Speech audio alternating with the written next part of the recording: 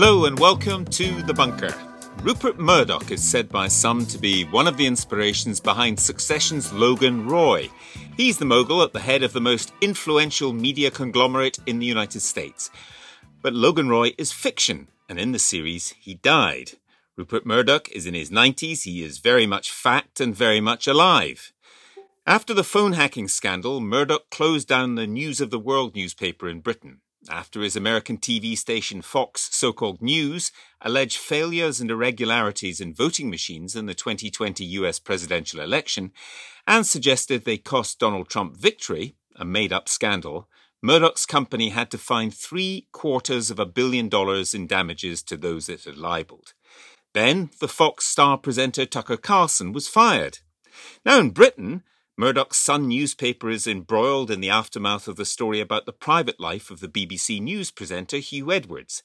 The Sun alleged possible illegal activity. The British police found otherwise. So, is Rupert Murdoch a fit and proper person to have such extraordinary power within the media on both sides of the Atlantic? And how on earth does he manage to stay in such a position of influence and power?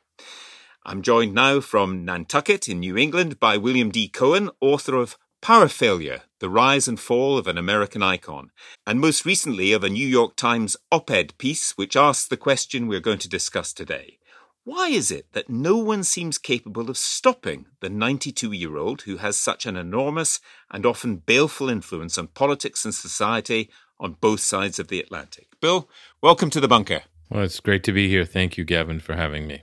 We'll get into the details in a moment, but there have been serial scandals. There have been so much criticism from some people, and yet he survived. Is he a bit of a wonder for the political and media worlds? You know, I think he's part and parcel of a wider issue that seems to be plaguing at least our country these days, which is a lack of accountability for people who, misbehave, who think they can get away with everything, doing whatever they want. And largely, many of them do. I mean, we have a former president who has been indicted twice, perhaps a third time soon, or even a fourth time, and he thinks he's going to figure out a way to get away with that, as he has gotten away with plenty of other things. Elon Musk, the world's richest man, theoretically, seems to get away with whatever he wants to get away with. And I think Rupert Murdoch,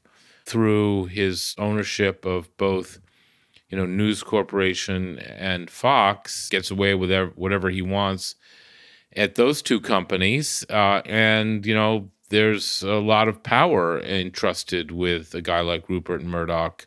There's no accountability for the behavior. I mean, you can pay a large fine, and you may have to pay more large fines, but does anything really change in these publications as a result of this, or is this just a cost of doing business? So, yes, he is part of this whole, phenomenon of lack of accountability across, American society, and maybe it's larger than American society. Can we go through some of those sectors then? Do you think that there are sections of the media frightened of Rupert Murdoch so they don't hold him to account, and some politicians who are just too scared because they know they'll get a really bad press? Well, I think parts of the media do try to hold, Rupert Murdoch accountable. I mean, if it's almost interminable on, say, MSNBC, which is constantly talking about, Rupert Murdoch and his foibles and the various scandals that have existed. There's plenty of reporting on Fox. Again, I think this fact that he controls the voting shares, more than 40% of the voting shares of both Fox and News Corporation, and he's, extremely wealthy and powerful. I mean, don't forget he sold 21st Century Fox to Disney for more than $71 billion a few years ago. He's probably got any number of politicians, as you suggest, who are afraid to say anything against him. I don't think it's particularly healthy. I mean, you shouldn't really be able to go on national TV and make up stuff and create scandals that you don't really believe in because your emails show that you don't believe in it, but you'll say it anyway. That was Tucker Carlson. Sorry to interrupt, just for our British listeners who might not know this. This is the star anchor who said one thing on TV, which we knew was wrong, and said another thing, including he didn't think much of Donald Trump in his private emails and WhatsApp messages. It's extraordinary stuff, isn't it? Absolutely extraordinary. And, you pay a $780 million fine and pretend it didn't happen. Let's talk about the share ownership, because I think this is something people will be less familiar with. You talked about dual share ownership. Now, what does that mean in terms of who controls the company? Because people think, oh, you're a shareholder, you control the company. It's not quite as simple as that. No, and of course, it's not only a Rupert Murdoch phenomenon. I mean, this is this dual class ownership where one group, typically founders, own the voting shares in a disproportionate percentage than their economic shares, and thus control the board, control the company, control management, control all aspects. That is a phenomenon that is relatively prevalent across a number of, especially media companies, where founding families created the companies, took them public, but wanted to keep control. So that is the case with the Roberts family, for instance, who controls Comcast, the Sulzberger family that controls the New York Times, people like Mark Zuckerberg at Facebook or Meta also have that kind of structure. And also, say, Sherry Redstone at Paramount Global has the same dynamic. It's not great from a corporate governance point of view, but it's not that it's not disclosed. It's plenty disclosed. So when you're buying into News Corp or Fox or Paramount Global or Comcast or the New York Times, that's the kind of structure that exists. So therefore, I guess you're okay with it. I think it would be much better if that didn't exist, or if you wanted to have it that way, at least have your economic ownership on a par with your voting control, so that your sort of money is where your mouth is. And the other problem that we have in this country that the UK is actually much better at is that we don't like to separate chairman of the board from the CEO position in this country. In the UK, you're much better at that. And I think that's, frankly, a healthier corporate governance detail as well. So, you have these characters who seem to have absolute power. And, if they're benevolent, I guess that's one thing. But if they're not, as I think, it's safe to say that Rupert Murdoch has been anything but benevolent, then, it can cause real problems. Your country took these guys on in the past. Theodore Roosevelt talked about malefactors of great wealth. They were people who were too powerful, and he took them on.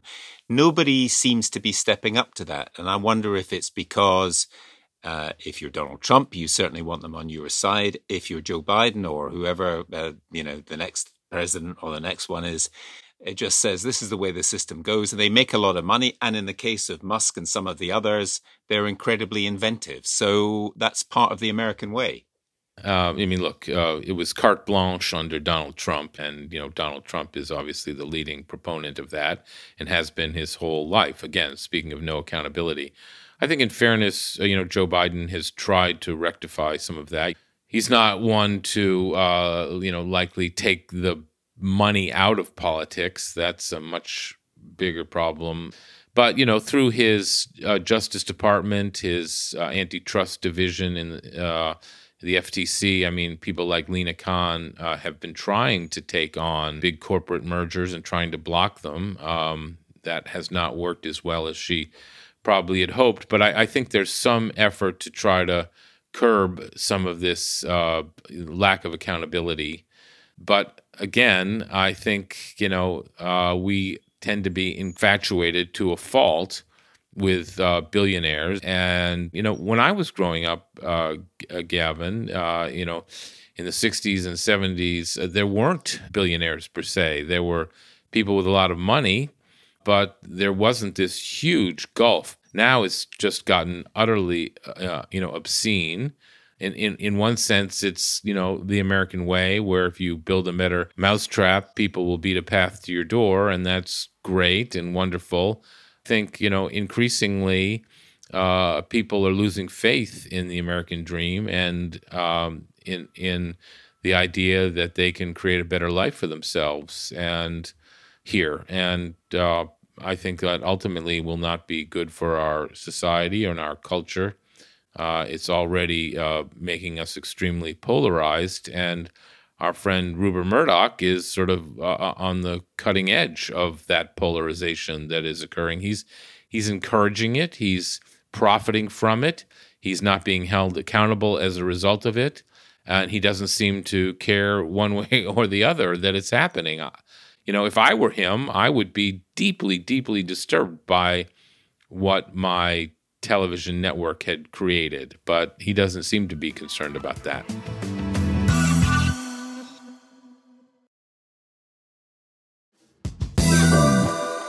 Bill, can I ask you the question that's always at the back of my mind when we talk about Fox in particular, but why do people fall for it?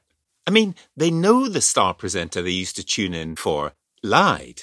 I genuinely don't get it. I'm dragging you into psychology here maybe, but what is going on in the brains of the people who think this is okay?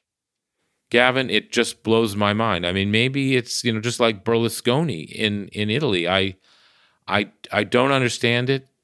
It defies logic. But I mean, I think that Rupert Murdoch and his Fox networks have a large hand in making this the reality that we live in today, and it just blows my mind. I just don't understand it.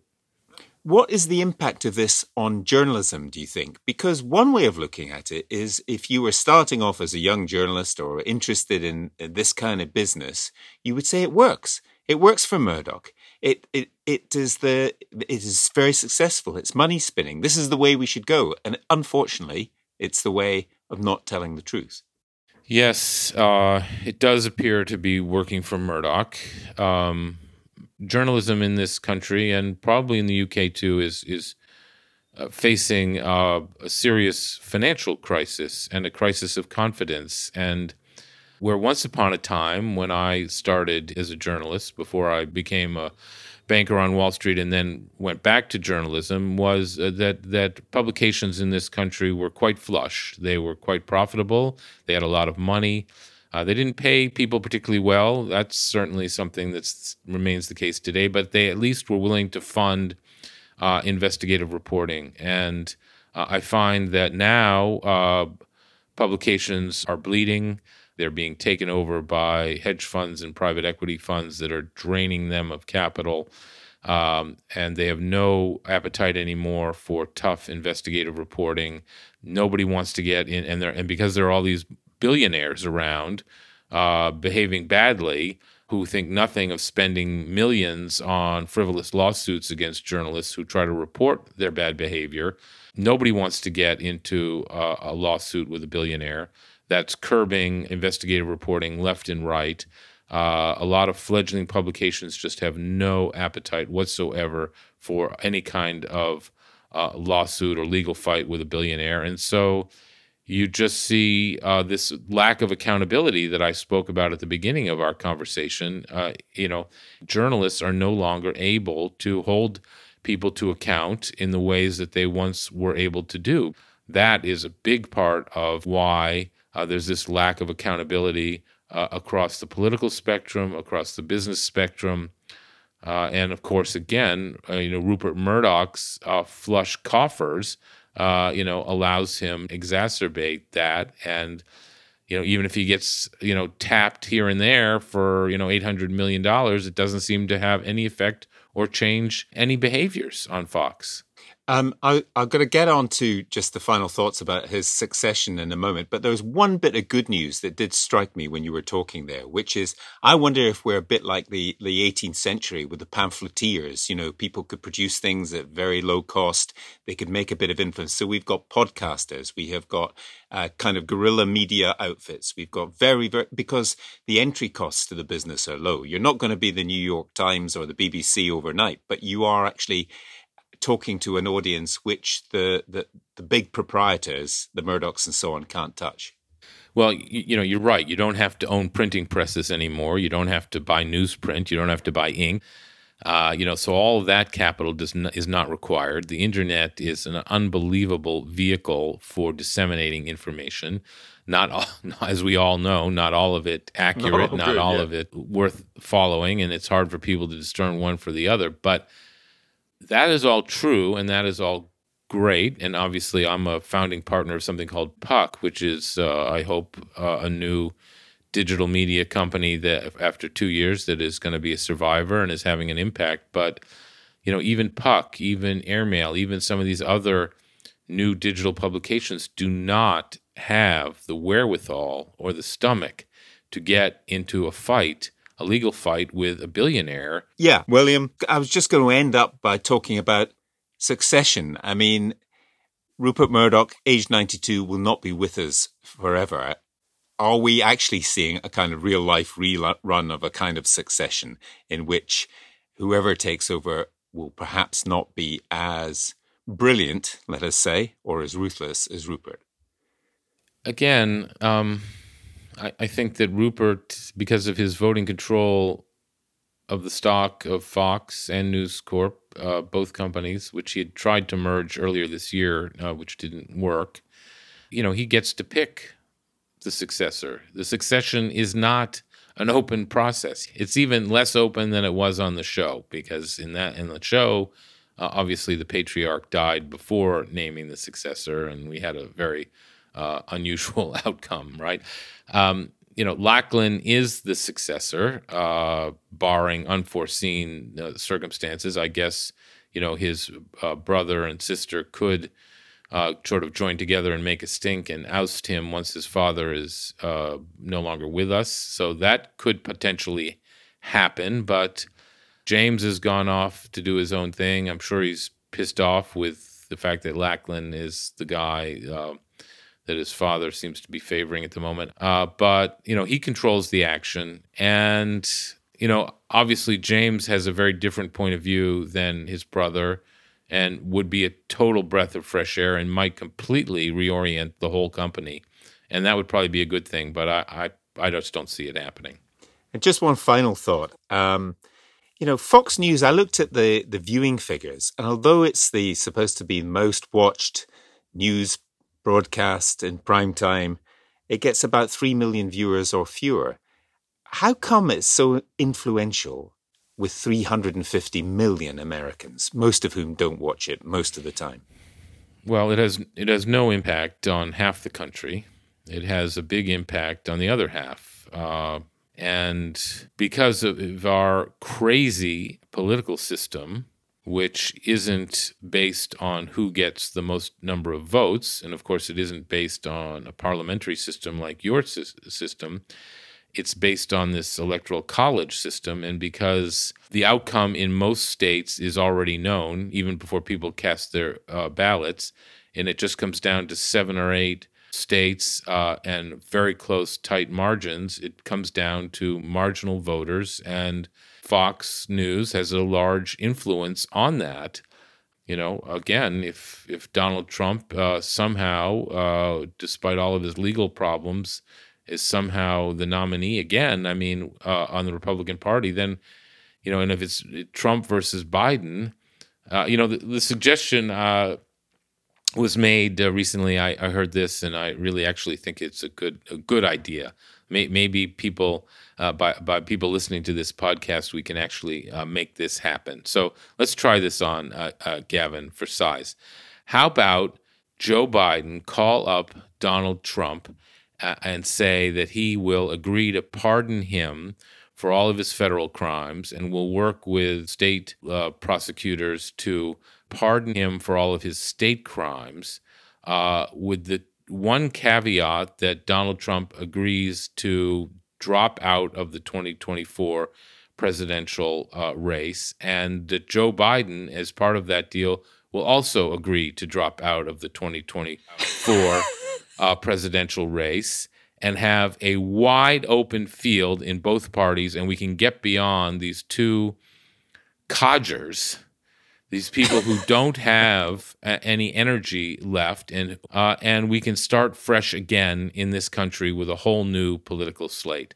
I'd be all for that in a nanosecond. what we call a New York Minute. Bill, sign me up. Let's make that happen. Fantastic. That was William D. Cohen, author of Power Failure, The Rise and Fall of an American Icon. And listeners, if you enjoyed this episode, please support The Bunker on Patreon for as little as £3 a month. You can get perks like exclusive merch and ad-free episodes. I'm Gavin Esler. Thank you for listening.